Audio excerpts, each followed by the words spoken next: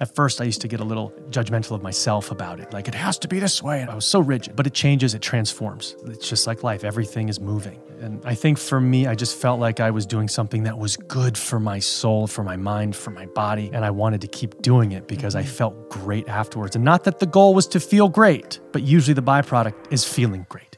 Welcome to Why Isn't Everyone Doing This? I'm Emily Fletcher, and I believe that bliss is your birthright.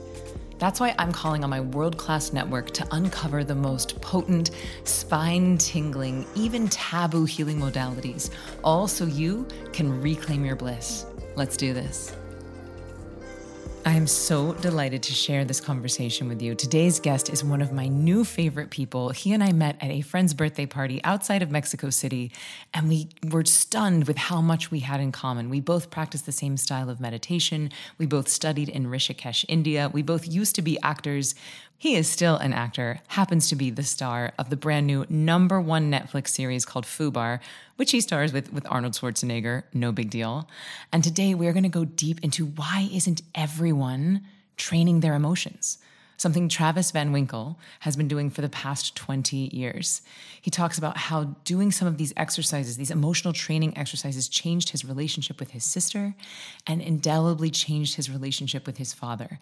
So no, emotional training does not just have to be for actors. It's actually something that all of us can do.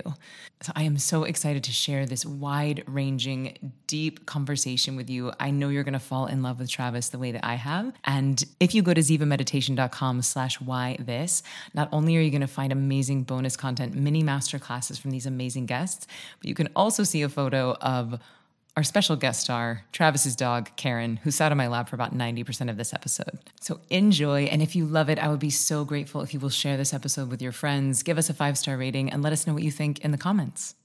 If you've been listening to this podcast for any amount of time, you've likely heard myself and so many of my brilliant guests rave about how meditation has changed our lives. I love meditating. Every time I meditate, I feel like I'm doing it so that I can be in alignment with my highest self. It made the way that I operate in life just a lot more like flowy and graceful. It's true. This stuff really is that good. I mean, how many more world-class high performers have to say that meditation is their secret sauce before you believe that this might work for you? Now, if you're curious about the neuroscience of how this tool can help eradicate stress, then I'm going to invite you to join me for a free masterclass. Now, all you have to do is go to zivameditation.com/learn, and you're going to get instant access to a masterclass that's going to help you to reduce your stress, overcome anxiety, and improve your sleep in just a few minutes a day. So go to zivameditation.com/learn and sign up today. That is ZIVA meditation.com/learn. And I want you to know that by investing in yourself and improving your quality of life, you're also going to help support this podcast. So again, you can go to zivameditation.com/learn.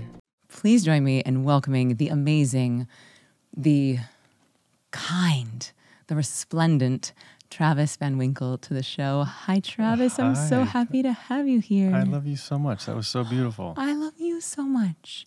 It was so instant when I met you. There was many people at that thing, and I was like, this person, this person. And we kept getting paired with each other. It was the bus, whether it was next to each other at dinner. Yeah. We're always just sitting next to each other and going deep. Yeah.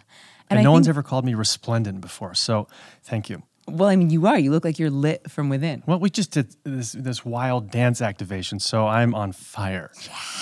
So, and actually you did that this morning, right? I did. You did. Our mutual friend, Brooke, who is helping me with Shout out to Brooke. Hi, Brooke, you're a genius.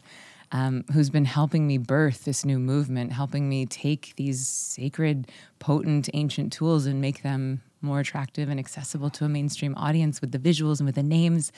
Anyway, she came on retreat with me, and I love that she shared one of the practices with you this morning. I call it emotional alchemy, where you're basically just like dancing your feelings and alchemizing them into charge, into like pure life force creation energy, so you can create whatever you want with it. But I would love to talk about that, because that to me is a type of training your emotions. It's not acting class, but it is tapping into your emotions and moving them. So what was that like for you this morning? I mean, you put a lot of, great fancy words on it. For me, I just liked it I used it to get into my body. Yeah. And you attach rage to a song, and then you just go for it. And for me, I was hitting my pillow. I was in an apartment, so I wasn't fully screaming, but I was screaming like I would as loud as I could, but silently.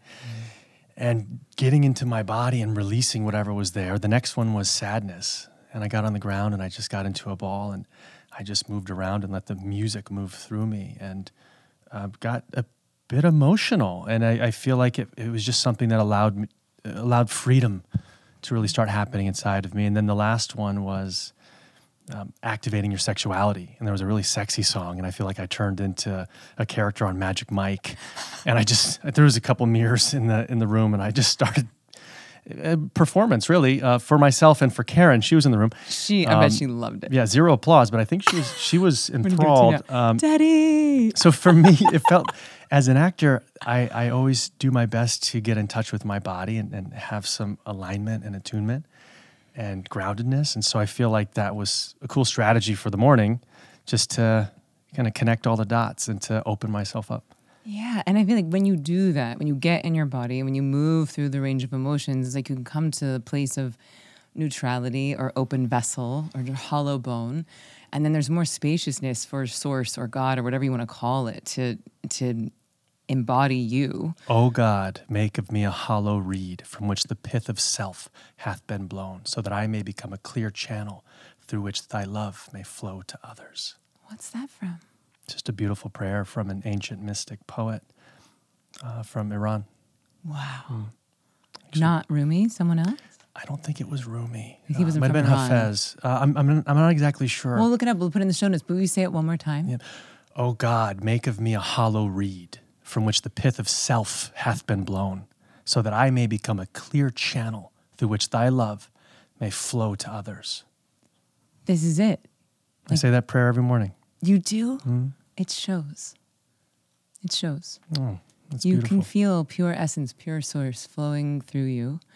And I feel like this is the game. This is the game in meditation. This is the game in emotional alchemy. This is the game in acting. Mm-hmm. Like you're becoming a vessel, a channel for the divine to flow through you.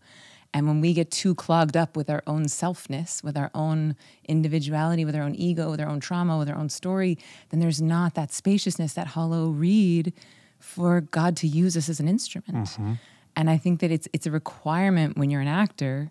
But those skills translate so beautifully to to everyone who's not acting as well. Because guess what? We all have emotions as humans. So I would love to know, because when I ask you this question, right? I do want to add one thing to that. Yeah. Also, even when I don't feel like the clearest of channels, I'm really not being great with my references today with the names, but an amazing actor had said his insecurity, he wished he had known this earlier, that his insecurity was not something that held him back from operating at his highest potential, his highest capacity. So sometimes we think if we're insecure, then we can't operate at our best. And a lesson he wished he would have learned earlier as a performer was just because he's insecure, that in no way holds him back from his best. And I think, so as much as I want to be a clear channel, those times that I'm not, I can still hopefully be a channel even against my own blockages. But say more, like, so why did he come to the conclusion that the insecurity helped him to be a better performer? And how do you feel like on the days where you were, obviously we're all still human, right? We haven't disapparated, we haven't evolved beyond the individuality. So not like yet. We're still here. So of course there's going to be humanness. So how do you feel like that humanness or that fear or whatever is alive helps you to be a better performer? Well, it's all a part of it because we all have it. I feel like when you perform in front of other people, I feel like you're at your, when we are witnessed is when we become truly activated, I think, when performing. And so whenever you're in front of other people, sometimes insecurities and fears come up, but they actually catapult you to greater heights. I think someone said fear is the handmaiden of creativity, or anxiety is the handmaiden of creativity. And not that I want anxiety or I want fear, but if it's present, I'm not going to try to change it or push it away or want it to be something different, because that just creates additional suffering, trying to change something that's present as opposed to welcoming it in and embracing it. And like that's the game in life, that's the game in acting, like what is right now. And that's what I really came away with in the cave. I was in the cave for 5 days. I want to hear about that. Yeah, it was wild. But I'll tell you, like the big thing that I came away from is that if I try to feel my feelings with an agenda to transmute them, they're like, Fuck off. No Yeah. thanks. No thanks. Like you can't love this judgment with an agenda to transmute it. You have to just be in the judgment. You can't feel the rage with an agenda to turn it into love. You have to just honor and witness the rage. And that was tough for me. Like I'm a real, love and light and met in bliss. And I mean, my playa name is Bliss. My Burning Man name is Bliss. Ooh, I can't wait to get a playa name. Oh, I hope I'm a part of that naming process. I'm very good at giving Burning Man names. I love it. But it's like what you just said. It's like we can't feel the feelings with the agenda to transmute them because that just creates more suffering. But why do you think people are so afraid of feeling their feelings?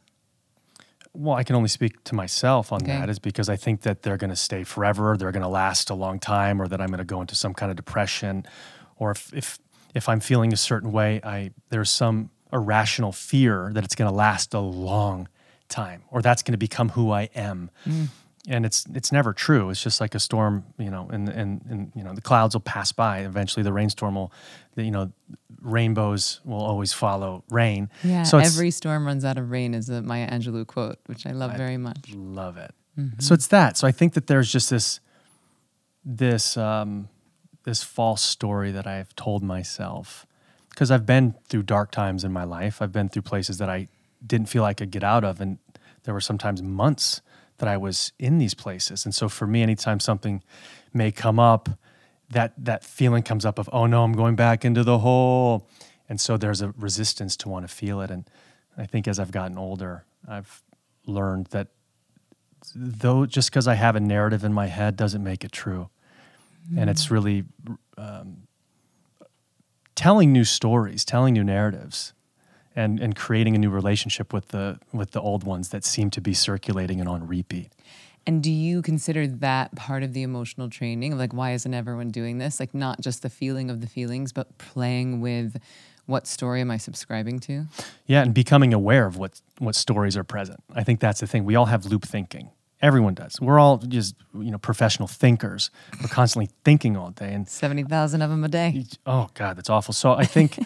Well, it's awful if you don't like the content of them. Yeah, if you like right? the content of them, then it's like, oh, great. But I think because of conditioning, because of ancestral trauma, because of our past, there are going to be some thoughts that maybe we don't like or that aren't helpful. And I just want to be a useful human being. And so for me, I think... Useful to what?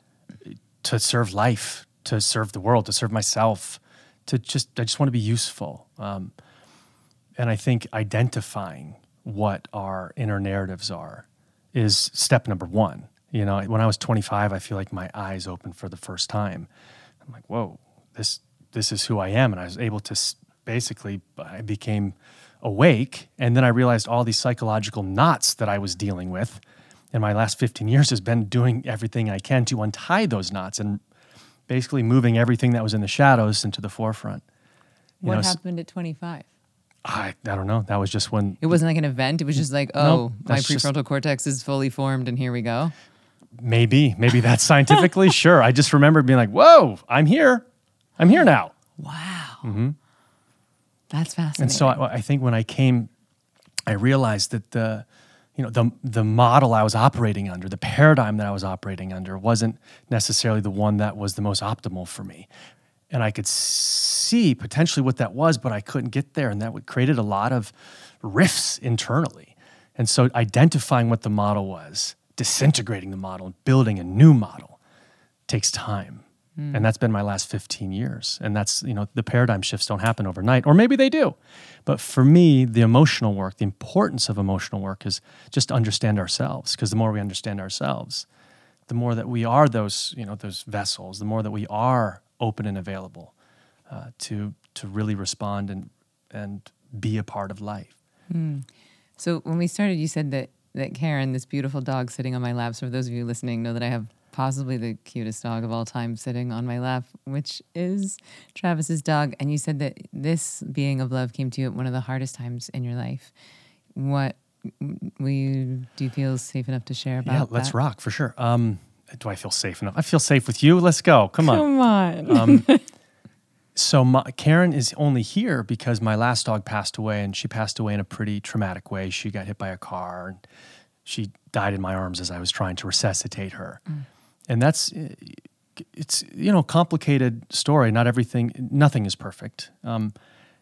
I had turned my head in a park and I was helping some guy pump up his ball, and I took a couple shots in the park, and I let some kids that were under 10 play fetch with my dog, Nina, at the time. And I didn't tell the kids, hey, there's an opening in the fence there. Throw the ball anywhere else. I didn't even tell the kids anything, really. I just said, go have fun, play with the dog. And I turned my head away for too long, and someone said, hey, is that your dog? And I'm just looking at my dog lying on the ground in front of a car. Oh. And it was just this moment. This was September 15th, 2018. And it was my first dog. And so it just ripped my heart open. It was a soul dent for sure. Soul contact happens through pain and through joy and through other means. But this was a tough one for me. And it took me, I didn't get her until April of 2020. So it took a little while to be able to even want to get another dog. And I would try, like every 6 months, I'd look online and I'd start crying. I'm like, oh, not ready. Okay. Don't want to force it. But then when it was her time, she came. And now I have to thank Nina for everything that I had with her, because I have this amazing dog. And this dog Karen is incredible. And she's been such a blessing to so many people and to me. Came through pain. I see the way that you parent your dog, and I can only imagine like the devastation of that loss, and especially to like hold her as she passed. Have you ever been with a human when they transitioned? No, I don't think I have. Yeah, it's an interesting thing. And have you read Harry Potter? I've watched Harry Potter. You might not remember, but for me, a very significant scene was the Horcruxes. No, not the Horcruxes. I actually forget what they're called, but like the second year, Harry comes back to Hogwarts, and for a lot of kids, they just think that they're like floating across a river or something, or like it looks like people are just like floating.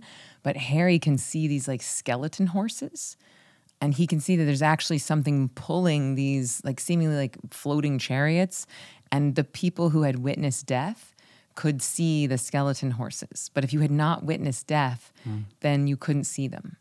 And my father passed when I was 24, and I was there in the room when he transitioned. Wow. And something shifted, like in that moment, like witnessing him transition. And it felt like I could see things in a new way that I couldn't see before. Like maybe not dissimilar to when you were 25 and you were like, oh, I'm here now. And it's like when you face death, or when you just acknowledge death, it changes your relationship with life for sure. And so in that, I felt like I could see the Horcruxes or whatever they're called. And so I wonder, like, if you doulaing Nina in that transition, like how that shifted your perception of life for you. I think in some ways it actually closed me up in the beginning. It made me not trust love, because I had such a deep love with this little puppy. And people that don't have dogs are not going to understand, but there's just this unconditional, unbounded love that you share with the animal. And also, like, you do like parent your dogs like children. Like, you're very, very involved, very present. Very much. And there's been studies done about loss, and when you lose a pet, a similar part of the brain is activated as when you lose a child. And it's not the same. I'm not saying it's the same at all, but it's related in some way. So it's a deep loss. I think for me, I stopped trusting love. And maybe I wasn't trusting love to begin with. And so maybe it showed me that's how I was actually operating. And that Let's choose that story. Yeah. Let's choose that story. Choose that. And so it really helped me reorient and begin that journey to ask myself the deeper question about love and how I'm showing up and who I want to be. And man, it was pretty intense. Yeah. Wow. Thank you for sharing that. Yeah. Your dogs are so lucky to have you. So one of our first things that we bonded about was the fact that we had both learned a similar style of meditation, and that we had both been to the same town in India, to Rishikesh, India, both done retreats there. Yeah. And so I'd love to just hear, like, at what age did you start to feel like, oh yeah, I got to learn to meditate. Oh yeah, I got to go to India. And why? Like, why did you feel drawn to these practices? Well, they say that you'll go to India when your soul is called to go to India. India it's such a beautiful place. It's challenging in its own ways when you go. It's very different than any kind of living here. My soul was called to go to India, and I just answered that call. Meditation became a thing I remember I got out of a relationship in 2009, and it was a 3-year relationship, and I thought we were going to get married, and we didn't. It just wasn't the right timing. And the next person that I was dating, she was into meditation. And she's like, hey, I want to take you to go meditate. And at first, I thought she was introducing me to a cult. She's like, I'm taking you to like follow your breath, you idiot. Like, let's go breathe together. And I was so resistant. And then we went to this Buddhist center, and I started to go, and I became enamored with Buddhism at that time, and I was really interested. And in some of my acting training, we would follow the breath, and we would do these breathing exercises, but it was never connected to some kind of spirituality. And so I started to go really deep into it, and then my journey started. And then it's just following where you get lit up. And I was bread comes from God. Exactly. And I just kept getting lit up in different directions. And one of the directions led from Caduce? Yeah. So Caduce and I played on the same basketball team. He was in my acting class. Oh, was he? Yeah. See, it's all connected. So him and we had met, and he had just told me that he had started he got into this meditation program, and he loved it. And before I went to go play basketball, I had prayed that morning that I wanted to find a new, deeper way to meditate. And it's just wild when your prayers get answered like instantly. Turns out if you're brave enough to ask. Which is wild. Thankfully I asked, and Caduce basically was like, here. And he gave me information to Matthew Spangler. Our mutual friend. I met Matthew in Rishikesh, India. We were both studying the Upanishads together.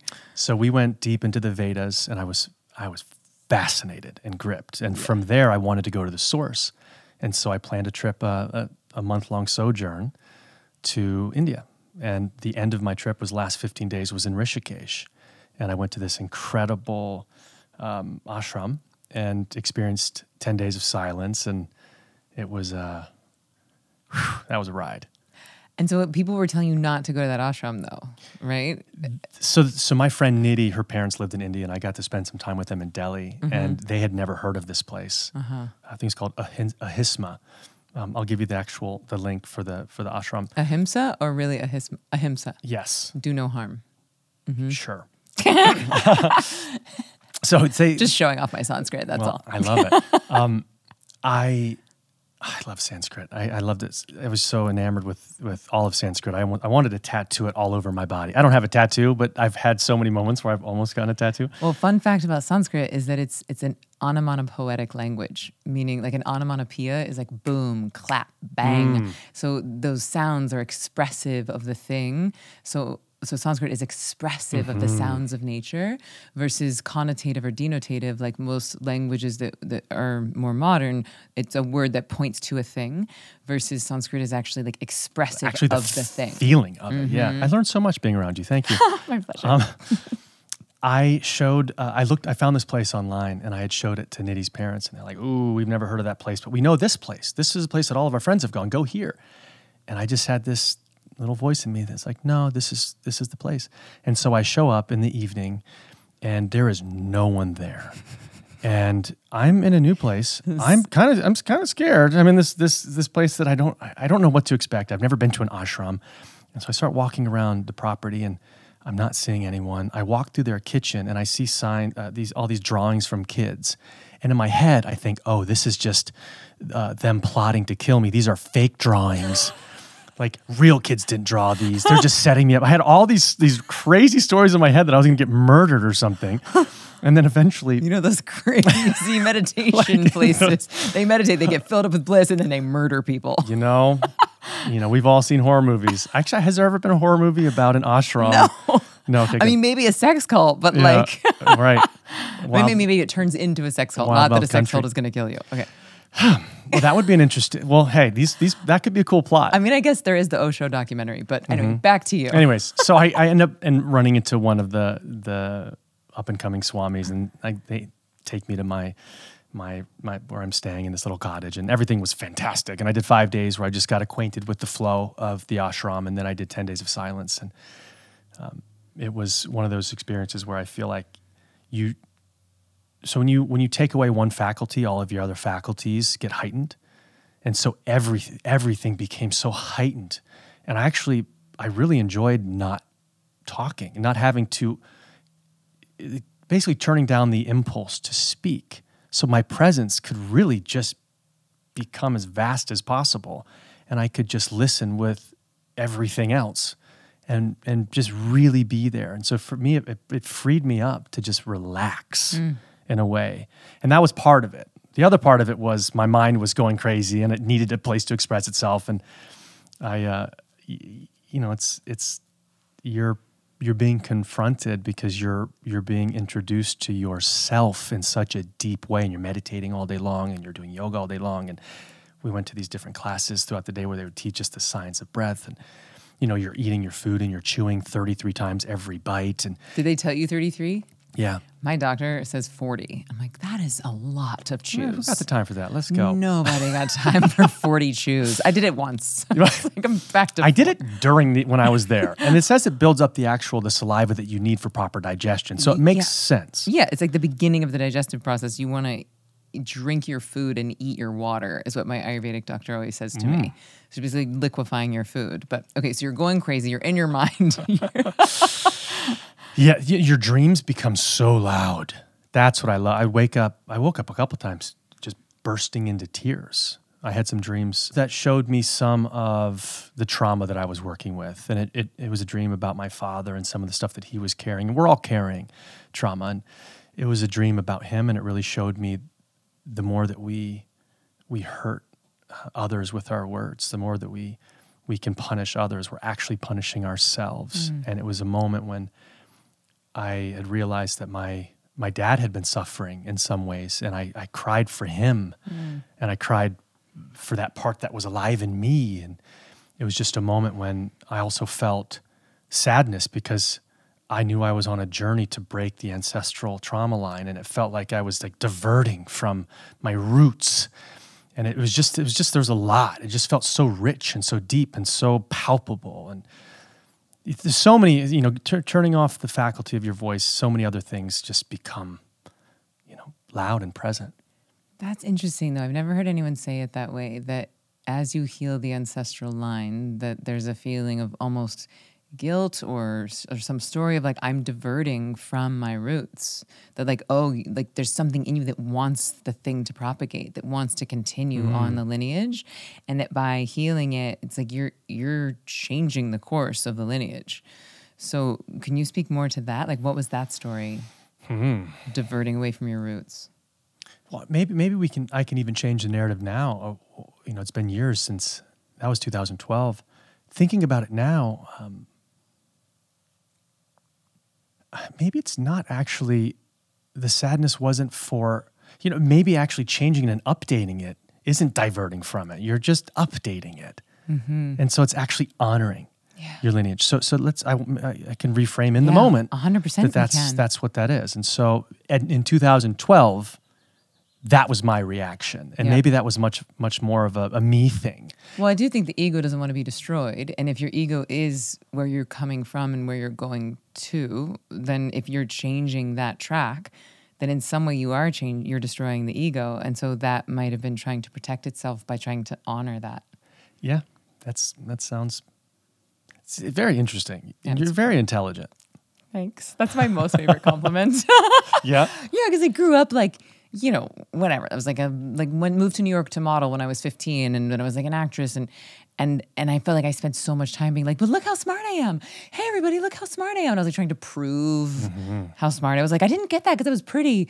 And like now that I'm 44, I'm just like, I'm just like, I don't give a fuck anymore. I give a lot of fucks, but I'm not trying to prove anymore how smart I am. And I actually like want people to think that I'm pretty in a way that I was like trying to hide when I was 20. It's just a funny relationship. Like, who said that people can't be smart and pretty? Like, when did we decide that dumb story?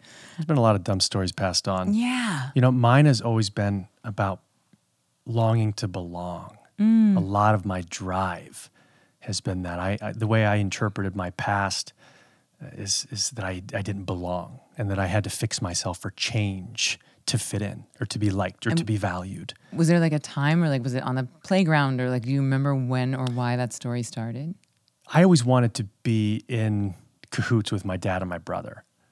And there was always... Your brother's older? My brother's 1 year older, yeah. And so there was always this desire to kind of be part of the gang And I just never felt like I was, or that I was worthy of being part of the gang, or that I was smart enough, or interesting enough, or clever enough, or funny enough. And so I always felt like I had to be different in order to be accepted. And so for me, this longing to belong has always been an unconscious drive.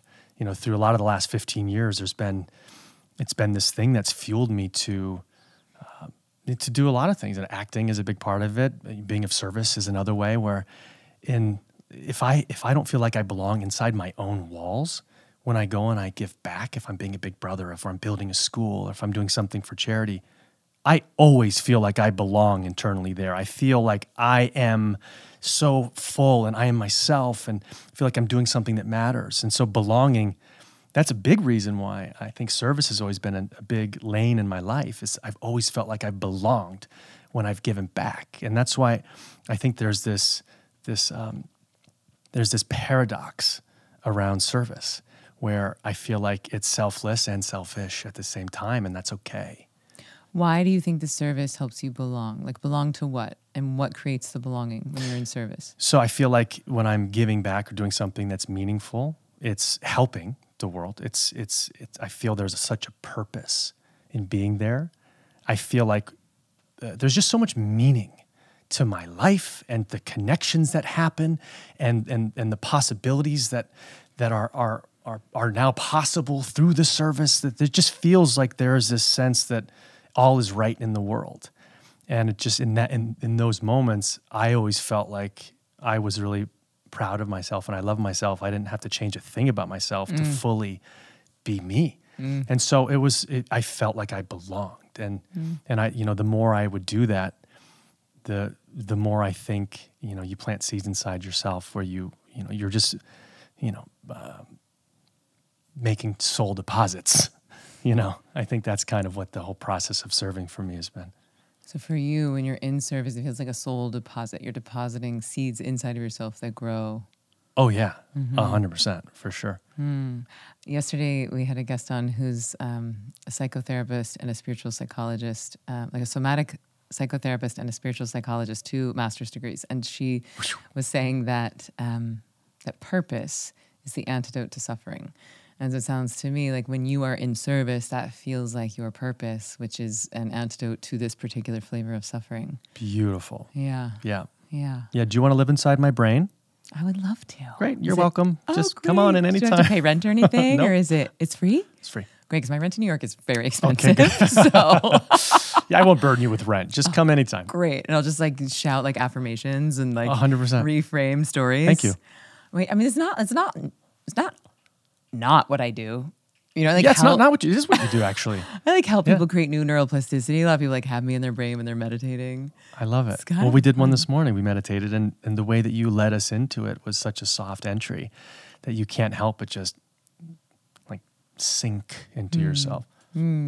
So I'd love to hear about that. But when you learned to meditate with our friend Matthew Spangler, what shifted it for you? Can you remember Travis pre-meditation and then, who you think meditation has helped you evolve into?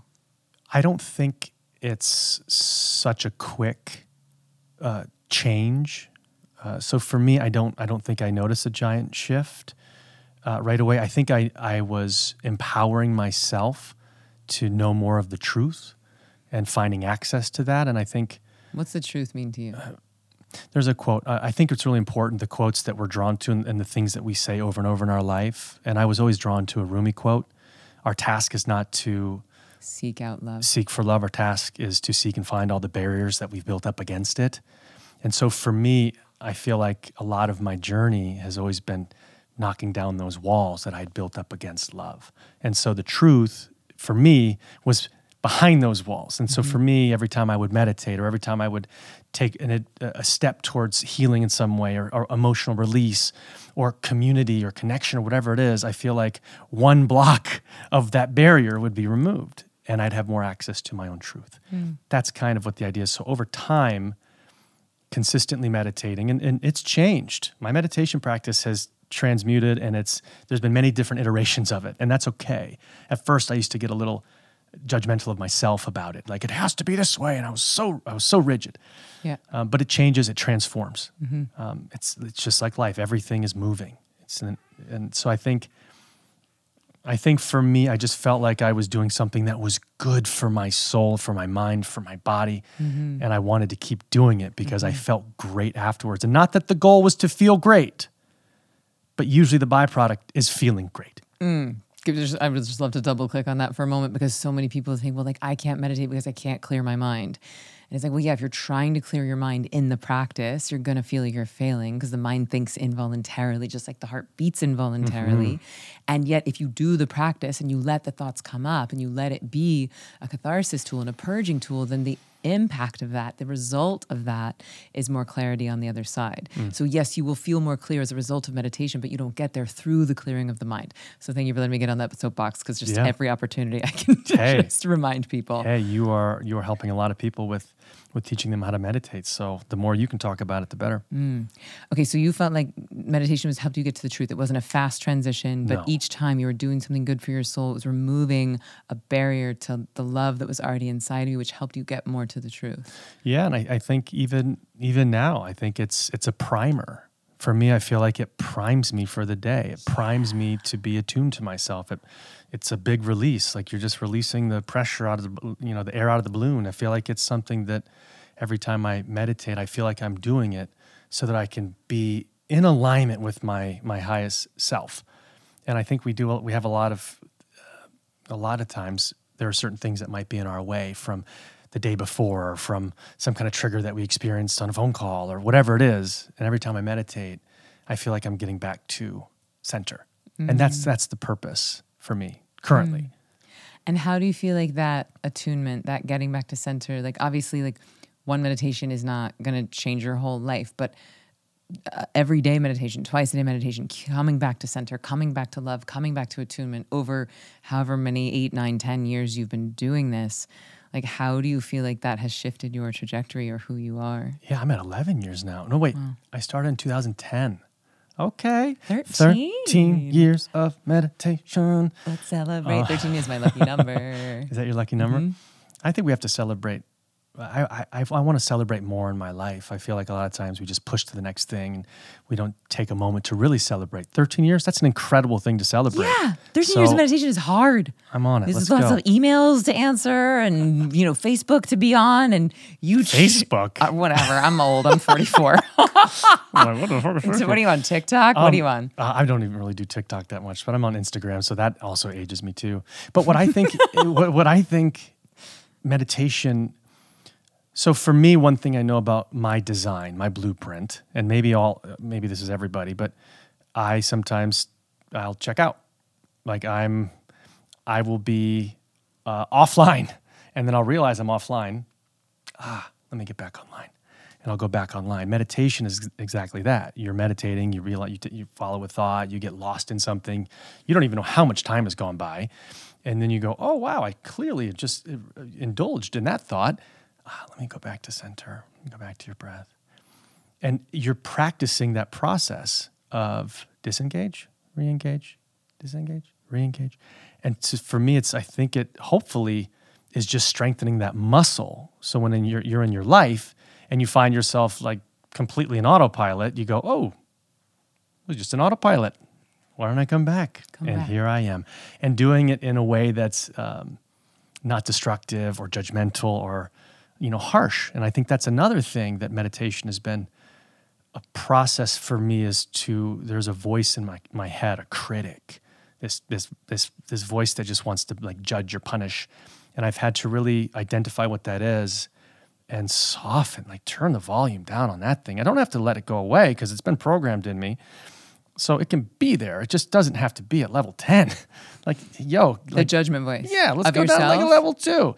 Sure, and even of others. If I'm judging myself, I'm judging others. So it's connected. And I think meditation is something that's also probably helped me understand that more and rearrange that and fine-tune that. Can you help me?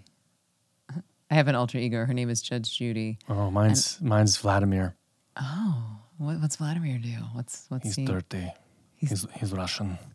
What's he protecting? He does bad things. To who? Everybody. He's very horny, this guy. Yes, He likes women. What's the worst thing Vladimir's ever done? I can't tell you. I would have to kill you. Anyways, I'm sorry. Who's yours? Well, one of them is Judge Judy, and she's very judgmental, but like of other people. And I recognize in my intellect that all judgment is judgment of the self, but Judge Judy does not. She thinks that she is better than everyone else. She loves being right, and she loves just judging people. Do you pay royalties to the actual Judge Judy? I should. Okay. I really should, or I should maybe just call her Judy. But it's one of the things I went into the cave for, because I was like, this is not it. Like, this is not who I want to be. This is not who I want to be in myself, in my relationships, certainly not with my son. And I don't judge. Thankfully, it doesn't show up in my relationship with my son yet. You know, I'm sure that it will as he gets older and more individuated. But like legitimately, I'm asking, like, is there something that when you find yourself in that judgmental space in your day that you do or say to yourself or shift to where that helps you to soften? I'm trying to think if there's an actual, if there's like a gong that you like just to like bring you back. I don't know. I don't know if there's an actual thing. For me, it's been, I've been using my breath a lot. And so for me, if one thing that I've been trying to do is if I find myself disengaged with my own life, I will take 3 slow breaths. Put my hand on my heart, on my stomach. And wherever I am, I'll just stop and I'll do this. And then Let's just do it now. Just everyone listening, unless you're driving, you can keep your hands on the wheel and you can breathe. But if you're not driving, just put one hand on your heart, one hand on your belly. I'm going to have to squeeze my hand underneath the butt of this adorable dog. And let's just breathe in through our nose.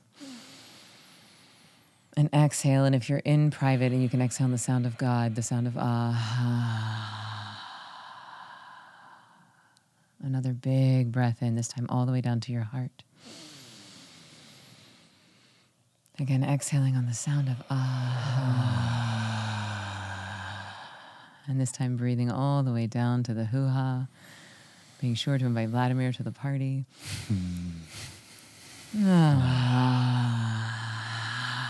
Feeling your shoulders drop. Karen's getting into it. She's licking my face. And just sometimes it's that simple. Sometimes it can be that easy to come home. It's not rocket science. And just to be clear, Vladimir is not my internal alter ego. He's a role that I play in the world. That I've actually used him in relationship. In like romantic relationship? Yeah. Like Vladimir comes out like when you want to hunt or... Also I remember this, this was, I don't know how many years ago, but I would actually use him to say the things that I didn't have the courage to say myself. Ooh, that's so genius. Can you give us a little example? It doesn't have to be like the most embarrassing thing, but like it can even be made up. Like you're in a fight with your girlfriend or your girlfriend has done something annoying or... Yeah, situation where I want to right a wrong or a situation where I feel like I'm like lost out to sea and I can't connect in a way because I've done something that's hurt my partner. I don't know, I feel like there's a way you can role play to get yourself back. Yeah, I was just interviewing, I think the same woman, Alyssa Nobriga, brilliant, double master's degree. And she was saying that she and her husband are married for 14 years.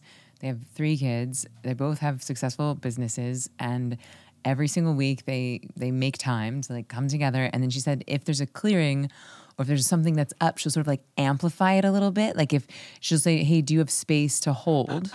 And then if he says yes, if he's feeling resourced, and then she's like, okay. And then she just purges, but she like cranks up the volume on the annoyance. And she's like, you're the worst husband of all time. And you haven't listened to me and you didn't do the dishes. And just lets it be dramatic. But it's like in this container of consent and knowing that he has resources. I'm like, that's so genius. And also speaks to this idea of like, why isn't everyone doing emotional training?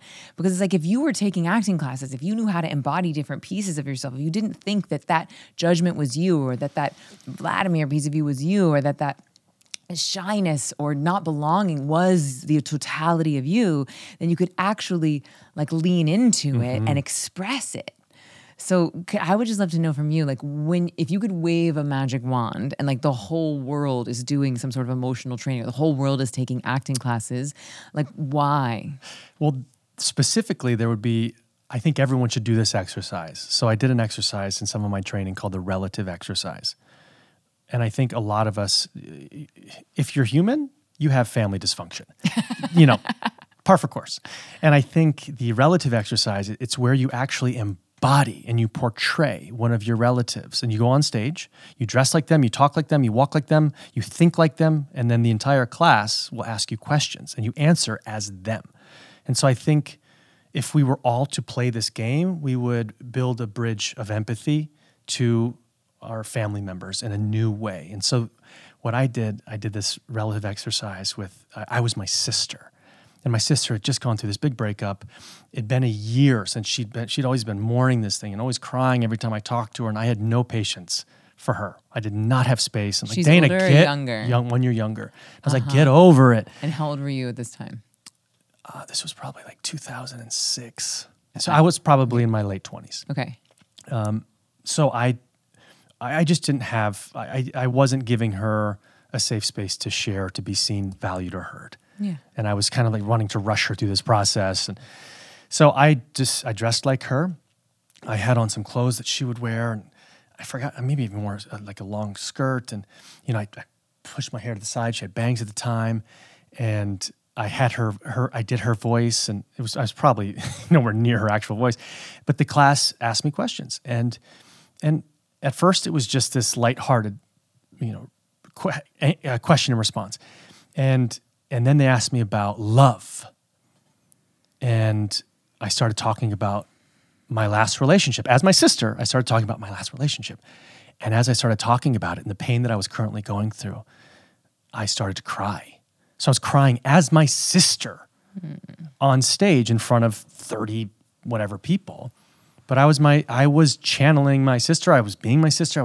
I was thinking like my sister. I was doing everything I could. And I'm not a crazy person. I knew that I was Travis in that moment. But this is an exercise, to really throw yourself out there and to imagine. And so I was. And I as my sister, I felt the depth of her pain. And I had not taken the time or been able to feel that when connecting with her as her brother. And after class, I called her and I apologized. I said, I'm really sorry. I didn't understand the depth of your pain. I feel it. I understand it now. And I love you. And it was something that helped me understand her. And I think acting, emotional exercises, I think it can only be helpful. I don't think it can hurt. And I think it just does something to allow you to hopefully understand someone else in a new way. Understand yourself in a new way. Like tears are coming up because I'm realizing like how many times in my life I've done that, because I think I am so energetically sensitive and I am so empathetic that it's really hard for me sometimes to be in someone else's pain without me taking it all feeling on. it. And at the end of the day, it's like that's the whole game. It's like we don't feel comfortable feeling the bigness of our own feelings. Many of us have not been trained on how to regulate our own nervous systems or where to put or how to express our feelings, so that if someone else is feeling big feelings, it's like we have to protect ourselves from it. And the only thing we know how to do is to minimize that or to change it or to try and get them to something that feels good to us. And I see it happen. My son is 4, he's almost 5, but like you see it happen on the playground. Like playgrounds are fascinating. Little ecosystems. Yeah, little ecosystems, petri dishes of like what's happening emotionally in society, because this is where the roots of it all are, right? So like a kid falls down, they're bleeding, they're scared, they're in pain, and the parent runs over. It's like, you're fine, you're okay, you're fine, you're okay, you're fine, you're okay. And it's like, wait a minute, this kid is bleeding, scared, and hurting.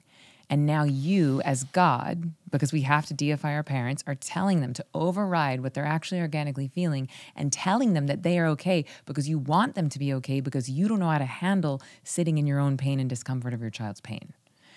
And so I like created a whole kids meditation training because of this, because I was like, kids don't know how to feel their feelings. And the whole point of it is like, to your point of the storm, right? It's like the emotions, there's the mad stormy, the sad stormy, and the scared stormy. And it's just like, these are just storms, right? And like your bliss is always there and you're allowed to feel it. And so like being a mom has been such a training ground for me to like sit in the discomfort of his pain, to sit in the discomfort of his rage, to sit in the discomfort of his fear and not try and fix it. That plus being friends with Layla Martin and Regina Thomashower, like they've been a masterclass in teaching me the beauty of catharsis in the power of feeling your feelings. And so I feel so grateful for that. And I see how far I have to go. And like I've been acting since I was 8. I have been doing this like transmutation work. I've been doing this emotional alchemy work. I have these world-class leading friends in this industry, and still it feels like a challenge. And most of the world is just like, oh, I'll just have another glass of wine or put on another show. And so like I really feel passionately about this, of this idea of like, why isn't the whole world doing emotional training? And I think the reality of every single person on the planet doing an acting class is low. But if you had to like give someone an assignment, I mean, I know you said the relative exercise, but is there something else that might be like, I don't know, like a starter kit for someone that doesn't know how to feel their feelings or that feels like a little stuck? Well, I want to go back. You said some really powerful stuff. So I just want to take 2 steps back. You know, you mentioned this idea of you not being able to feel your pain so you don't feel someone else's, and that's kind of the problem that we have in the world. And I really relate. That's such a great way of putting it. And I think learning how to do that for our partners is something that I know I have failed deeply at. And I'm learning how to, I want to be great at that, is holding space for your partner to be messy and to not get it right, and to, for their pain or whatever their dysfunction is. And I think in prior relationships, I wasn't okay with my own. And so I didn't have a lot of space for their freedom of expression. And that's a lose-lose scenario in intimacy. Yeah. That's like, love can't win on a battlefield. Say that one again. Love can't win on a battlefield. Wait, please call a pop songwriter. That needs to be a song immediately. Taylor Swift, did you hear that? Yeah, Taylor Swift, come on. Miley Cyrus. But that's something that I've always been, the story that I've told myself is I'm a late bloomer. And emotionally, I feel like I've been... Is that true? I was always the youngest kid in my grade. I was the last person to get a phone or a car. I was always... There's a certain story I've told myself over the years. Okay. But I'm starting to understand how I've shown up in my past relationships and how ineffective that is to create a safe place for intimacy, for sustainable intimacy. But it touches on what you said. That's why I want to double back on it. It's so important, this idea of if we can't have space for our own pain, we're going to have trouble holding other people's. Yeah. And that's part of the work. That's part of what meditation has also been for me, and all the spiritual journey and all the acting classes and the emotional work is creating a space so that I can hold my own pain, so that I can then do it for someone else. Yeah. And I think that's why, like, we have this stereotype that, like, men want to fix it. That, like, oh, like, I come to my, like, and this is very heteronormative, cisgendered, male-female, straight relationship. But the stereotype there is that, like, the woman comes to the man feeling feelings, feeling emotion. And instead of holding it, witnessing, just letting them be in it, letting them express it, it's like, we got to fix it. It's like, well, where does the fixing come from? It's like, well, because historically and traditionally, men have not been given an archetype to feel their feelings or to feel comfortable with it. So, of course, seeing the person that you love the most in the world, that you feel a sense of responsibility for, they're coming to you with a problem. Like, of course you would try and fix it, because it's like your discomfort is making me uncomfortable. And that's my job, right? Like, I'm the protector. I got to fix it. And actually the only thing that wants to have happen is to be witnessed. What I meant by late bloomer is I'm now learning that. I'm 40. I just turned 40. Happy birthday. Welcome to the most amazing November. decade. It's the best decade so far. And also the sexiest decade. It's been pretty great so far. Great. But that's what I meant by late bloomer, is it was attaching it to the emotional understanding of what you're speaking about and being able to really create harmony in a relationship, because that's so important. Okay, sorry. Acting exercise, or an exercise I would... Yeah, like if you could give the world like a starting kit in training their emotions, like, because realistically they're probably not going to go to an acting class, but like something they could do with their kid, with their partner, in a mirror, like just a way to be like, I'm not good at feeling my feelings. I want to start. Oh, man. What do I do? You know what's wild? Tell me. and this is super new agey stuff, or maybe it's not. I don't know, but It's a pretty new agey show. But okay, great. It feels like it because I feel like I'm talking very new agey. But I guess that's who I am. So eye gazing was something that we would do this in acting class, and it was one of those things where you would basically do your best to remove your walls, remove your self-judgment, really see the other person, look deeply into them, feel them, and it was the process of letting somebody see you, letting yourself be seen, and also seeing. And anyone can do this. I remember I took 4 years off of alcohol, of cannabis, of any kind of extracurricular activity in my late 20s because I just wanted to see what life was like without that. And during that process, my father and I used to always have a deep connection where we would have some drinks, and we would always listen to music and connect. And when that was taken off the table, where I wasn't that anymore, I had to reestablish a relationship with my father in a new way. And he came to see me for a Super Bowl one year. We would watch the Super Bowl every year in LA, and we'd always have a big party. And this was the first year that I wasn't drinking. And afterwards, this was the next day before they were leaving, I wanted to connect with my dad so deeply, and I suggested we do eye gazing. And my dad's not the kind of guy that would be down to do that. And I asked him, and he said, okay. And I looked over to my mom, who's sitting on the couch, and she looked up at me like, oh my God. And so I was like, oh my God. I mean, okay. So I told him the rules, or I created the safe space, and then we did it. And at first, we did it for 2 minutes. I said, Mom, set the timer. And we did it for 2 minutes, and I looked into my dad's eyes, and I saw a little bit of a wall at first. I saw fear. And then as soon as that layer dissolved, I saw pain. And I saw this little boy. And I saw my dad as a little boy. And it was something where I saw pain in there, and maybe unexpressed pain. And I connected to it, and he was feeling me connect to it. And, then the exercise ended, and we went really deep in that 2 minutes. And I actually think my father distanced himself a little bit after that. I don't think we spoke for a little while, and not in a way that he was like punishing me. I just think he needed his space. But I remember that was such an impactful 2 minutes where I actually got to really experience my father, and he got to be seen very deeply. And I don't know if we go through life, eye gazing with people, but that's one. And not men, right? Because you're looking out, like we're hunting. We're both looking at the animal. That's why I think sports, it's like, we'll both watch the sports together. We're parallel. Look at the fire. Parallel play. Right? Look at the fire. Look at the sports. Look at the animal. But to actually turn that gaze to each other, bravo, Travis. It was a moment. And you saw me almost get emotional there because it meant something to me, because in that moment, I got to understand my father, which is that was always such a goal of mine as a young man. I want to know who you are, where you come from. And my dad comes from a different time. And, he wasn't always as open to discuss these kind of things. And now, very different. My dad is a softie. And Did you blow the lid off? I mean, I would not take responsibility for that. My life has been my dad's greatest teacher.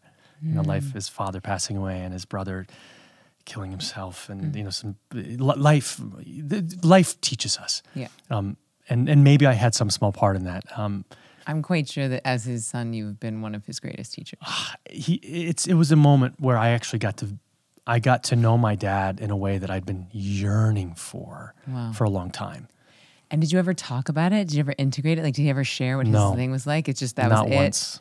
Wow. I never asked again. I don't. Could you? I feel like, can I give you that homework assignment? He's in town now. Maybe I should ask him. Yeah, just be like, hey, remember that crazy thing we did? Like, what was that like for you? Did you think I was insane? Did it feel vulnerable? Like, yes, all of the above. Yeah, I think it'd be interesting to hear. Yeah. And it's its own medicine journey, right? It's a 2-minute medicine journey to peel away the layers, to get to the soul connection. I mean, that's one of the things that medicine does for us, one of the things that meditation does for us.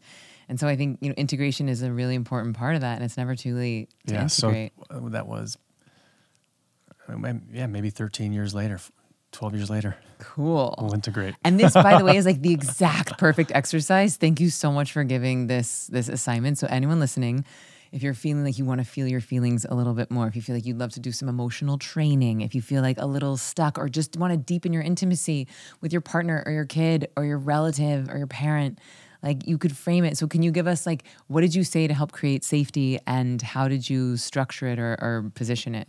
The way I structured it was, this is an exercise that's going to allow us to really connect deeply. It's a safe space, and it's natural to feel insecure, to have judgment come up, or to want to protect, to laugh, to be uncomfortable, to hide. It's very natural to do this. So when that happens, allow it. But the goal is to remove any barrier between the connection and to really open yourself, and also to really like want to deeply connect with the other person too. So allow yourself to be seen, but also see. And so setting it up in that kind of way, I think, and it's a safe space. This is a safe container. There are no wrong ways to do this. But the goal is to see each other, feel What'd each your other. mama say? I don't think we ever spoke about it. You got some homework assignments? Also, I just love, so you have a giant TV show coming out tomorrow. It'll all be out by the time we release this, but it's called FUBAR. You're starring in it with Arnold Schwarzenegger, which is so exciting. I want to hear more about that, but I know tomorrow's the premiere. Your parents are in town, and I know that yesterday you took your parents shopping, and I'd really love to hear a little bit about that if you feel comfortable sharing. Yeah, of course. So my mom and dad are married for 42 years, and as in any couple, they've had their hard times, and they've had their own hurdles that they've had to go through the years. Wow, they have rekindled, reignited their love. They are the happiest I've ever seen them, the kindest, the most thoughtful, the most loving. They are just hilarious and an amazing couple. And to watch my mom and dad, to be able to continue a marriage through 42 years and to have it be thriving, maybe now more than ever, it's really inspiring. I'm really proud of them. Wait, we got to get them on the show. I want to interview them. That would be incredible. No, legitimately. Oh my God, I would love to see that.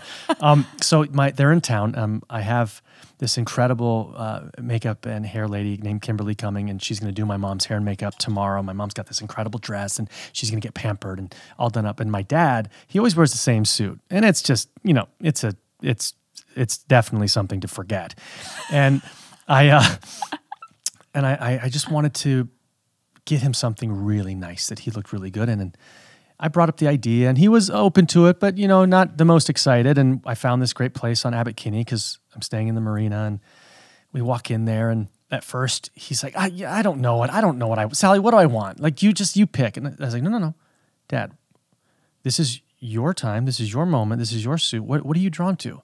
You can wear anything. Like, what suit are you drawn to? And he's like, yeah, I don't know. I don't know. I don't ever wear these. I was like, Dad, just gravitate towards whatever one you want, whatever suit you like. You can try them all on. A guy came over to help us, and my dad found this one green suit that he loved, and my mom looked at the price tag, and she's like, no, we can't do this. And normally I'd be like, Mom, stop. Like, it's fine. Instead, I just kind of let her have her moment, and I didn't say anything. And my dad went and tried on the suit, and at first he was a little shy with it, but when he walked out with the suit on, he looked like $1 million. He looked so incredible. He had a beaming smile, and you could tell I told him, I said, you look amazing. This is the suit.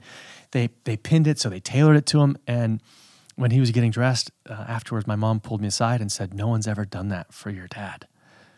And it was just a moment. I'm like, oh, I got to have that. I got to have that moment where I wanted this to be about him.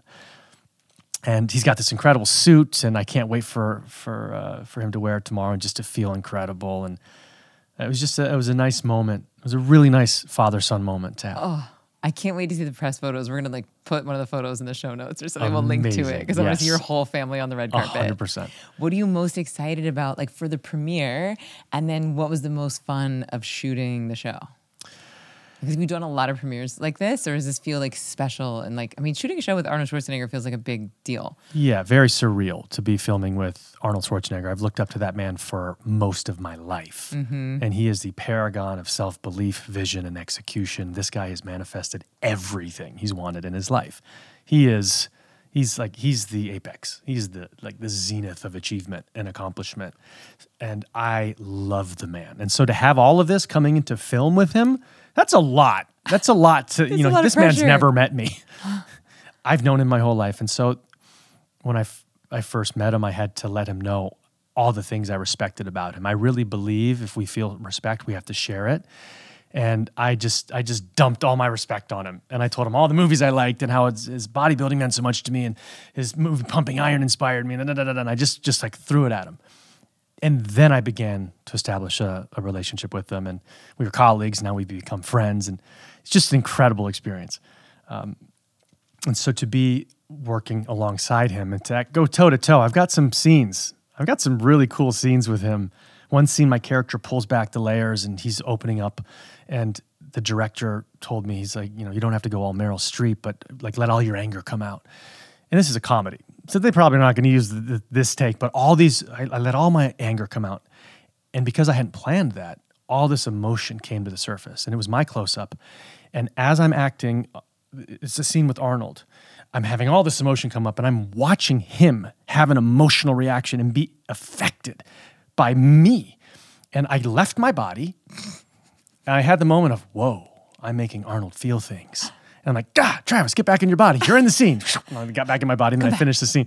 And afterwards, he goes, that was captivating. And it's like a moment, like, oh my God, that was a moment for me. And there were so many moments throughout filming that they were very surreal. And this premiere means so much to me because of the stage I'm at in my life. So I just entered a new decade. I've been doing this now for 20 years. I get it. I've been through a lot. I've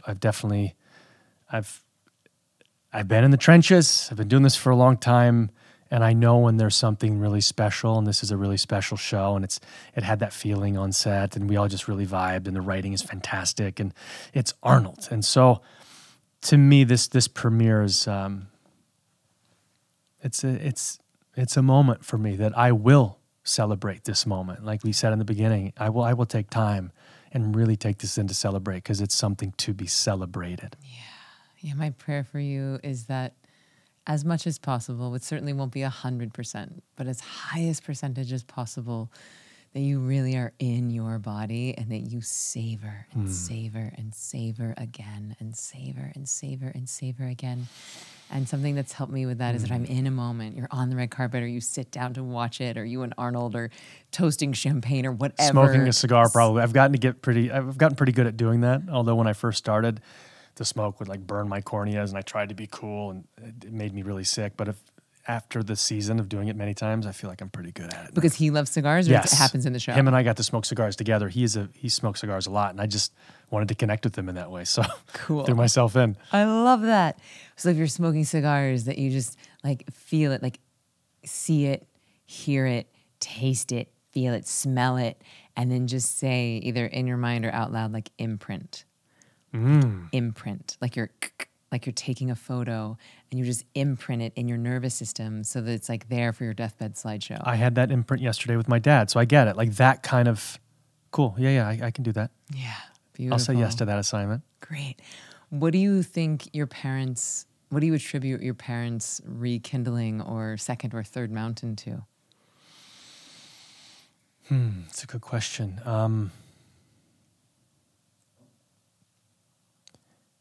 I think they got to a turning point in their relationship where it could have ended or they're going to double down.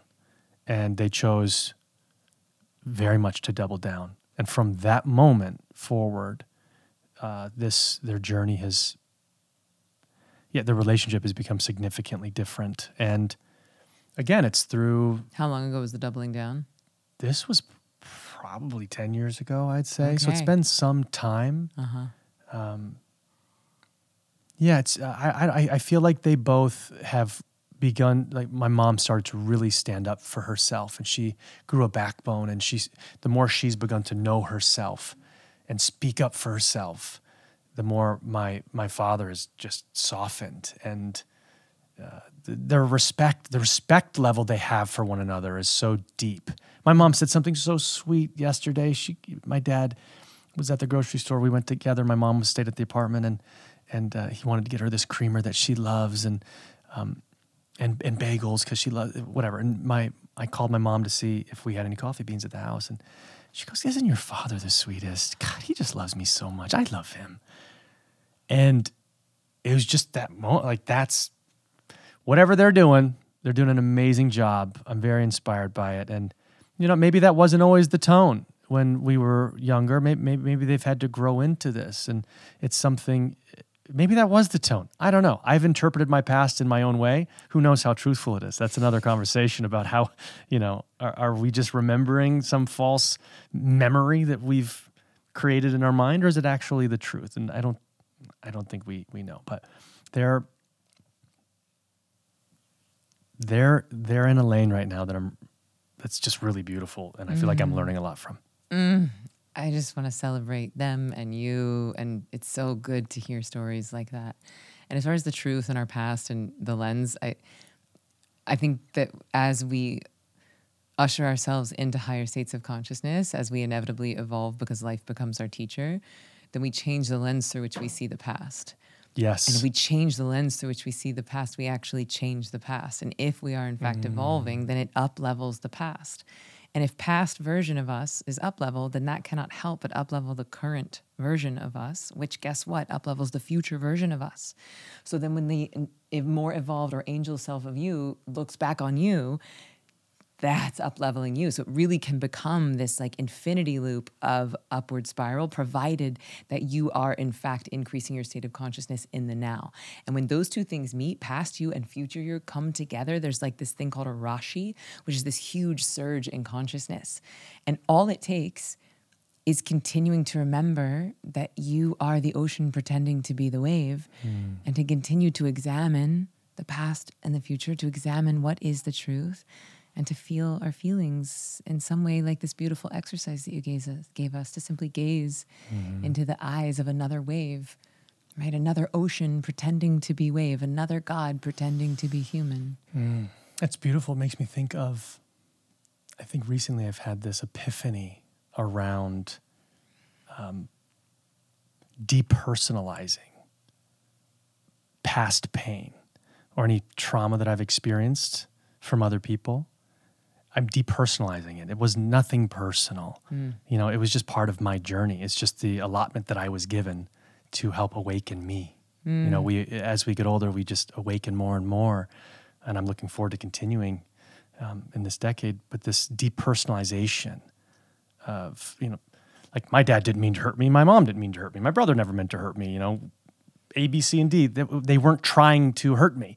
When you can depersonalize it, I feel like it allows there to be more acceptance of it, and the acceptance of the pain then allows it to transform into something else. I like the quote that everyone is always only ever commenting on their own state of consciousness. So it's like, it doesn't matter if someone's saying something about you, all they're really doing is commenting on their own state of consciousness. And the only difference between all humans is that we're all at some point of our stage of consciousness. So we're all at our, different stages. I know. People are like, oh, I'm more evolved, or my boyfriend needs to catch up. And it's like, we're just going to roll down the river and then go into the ocean and then evaporate up into the clouds and then go back up to the top of the mountain and just do the whole thing again. So there's no real ahead or behind. It's just all like different phases of the water. That's beautiful. Thanks. Again, welcome to my head. I'll leave. I'll make bunk beds because I want to leave space for other intelligent people to come in. Okay. Do you want the top bunk or bottom? Tricky. I think bottom because I pee a lot at night. Great. When I was younger, I used to pee the bed, and I actually peed on the top bunk, and my brother was on the bottom. And did it leak through? I don't remember, but I just know that I had plastic sheets, anyways. Oh my gosh, Travis Van Winkle, you're amazing. Where should we send people? Obviously, we want them to watch Fubar on Netflix. They can see you on where's You? You's on Netflix as well. Netflix as well. Okay. Yep, season 3. Okay. Of You. Fubar drops. Well, Fubar will have already been out. Where else can they see me? Yeah, I know you're on Instagram. You have a great Instagram. I'm on Instagram. account. It's just my name, Travis Van Winkle. Okay. And anywhere else you want to direct people? Do you have a website, or we just send them to Instagram? Send them to Instagram. Yeah. Yeah, and if you see me on the street, say what's up. It's so funny. Sometimes people will see me or they'll stop me and they're like, oh, I didn't know if I should say hi. I'm like, always say hi. I would love to meet you. But like at what point, because like obviously you're going to be like an enormous, even more enormous star. Like, do you think there's going to be like a time where you're like, actually, I rescind that offer? Or do you think like no matter what? I've learned a lot from Arnold, and I'm not in any way, I don't know what my future is. I just know what right now is. And I really enjoy engaging with anyone that stops me, that wants to tell me that, they really enjoyed my work or in some way it had an impact on them. But Arnold is someone that he talks to everybody. He's so gracious. And it's you have to respect that because he is globally recognized and known. Famous people in the world for many decades. Yeah, and I think in celebrity, it just highlights, really amplifies who you already are. And he must be just an incredible guy because that's how he shows up. But yeah, say hi to me. Okay, great. I'm going to pack my bags, move into the bunk bed in your brain. Great. I'll save the bottom bunk for you. Oh, great. I'm excited. Well, who gets on the top? I don't know. Okay. Room to be surprised. Okay. Well, do I get any say in who gets the top bunk, or that's just your brain? You. Okay. We'll make a committee decision. Yeah. Well, yeah. We'll sit down and we'll meditate and then we'll decide. Okay. Perfect. Well, I love you so much. I'm so excited for more adventures. You back. Thank you for having me. My pleasure. And I'm really excited for this chapter and for you to savor and imprint. And I can't wait to meet your parents. All right, sweet friends, thank you so much for joining us on this beautiful, surprising, emotional version of adventure of Why Isn't Everyone Doing This? If you enjoyed it, I would invite you to join us for the VIP after party where these amazing, generous, brilliant guests get to share more of their genius. So that's at zivameditation.com/why this. And if you enjoyed it, then what if you were to follow it or maybe screenshot it and post it on Instagram and tag us at Ziva Meditation and at Travis Van Winkle, because that way the tools in here, this eye-gazing exercise, this model of what your parents can be in their 40th year of marriage can get out to more people, so that more people feel inspired to actually feel their feelings. Like, why isn't everyone doing emotional training? This is a question I would love for us to start asking ourselves. So have a beautiful week, and I will see you on the next episode.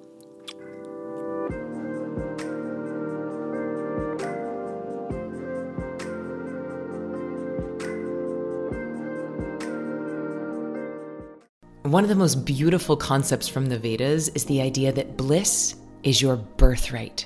24-hour-a-day bliss is your birthright, and anything standing in the way of that is stress. Now, I'm curious what you think might happen if a whole group of people who all believe that bliss is our birthright came together to meditate, to breathe, to pray, and to put our attention on that which we want to grow. Well, good news, you're about to find out. I have a very special invitation for you to join me for our next live bliss activation. Now, this is totally free. I do it about once a month because teaching live is my most favorite thing. Getting to connect to you, answering your questions, and meditating with a big group of amazing people around the world is my highest delight. So all you have to do to join me live for free is go to zivameditation.com/activate. That is ZIVA meditation.com/activate. Join me and amazing like-minded people from around the world to activate the bliss that is your birthright.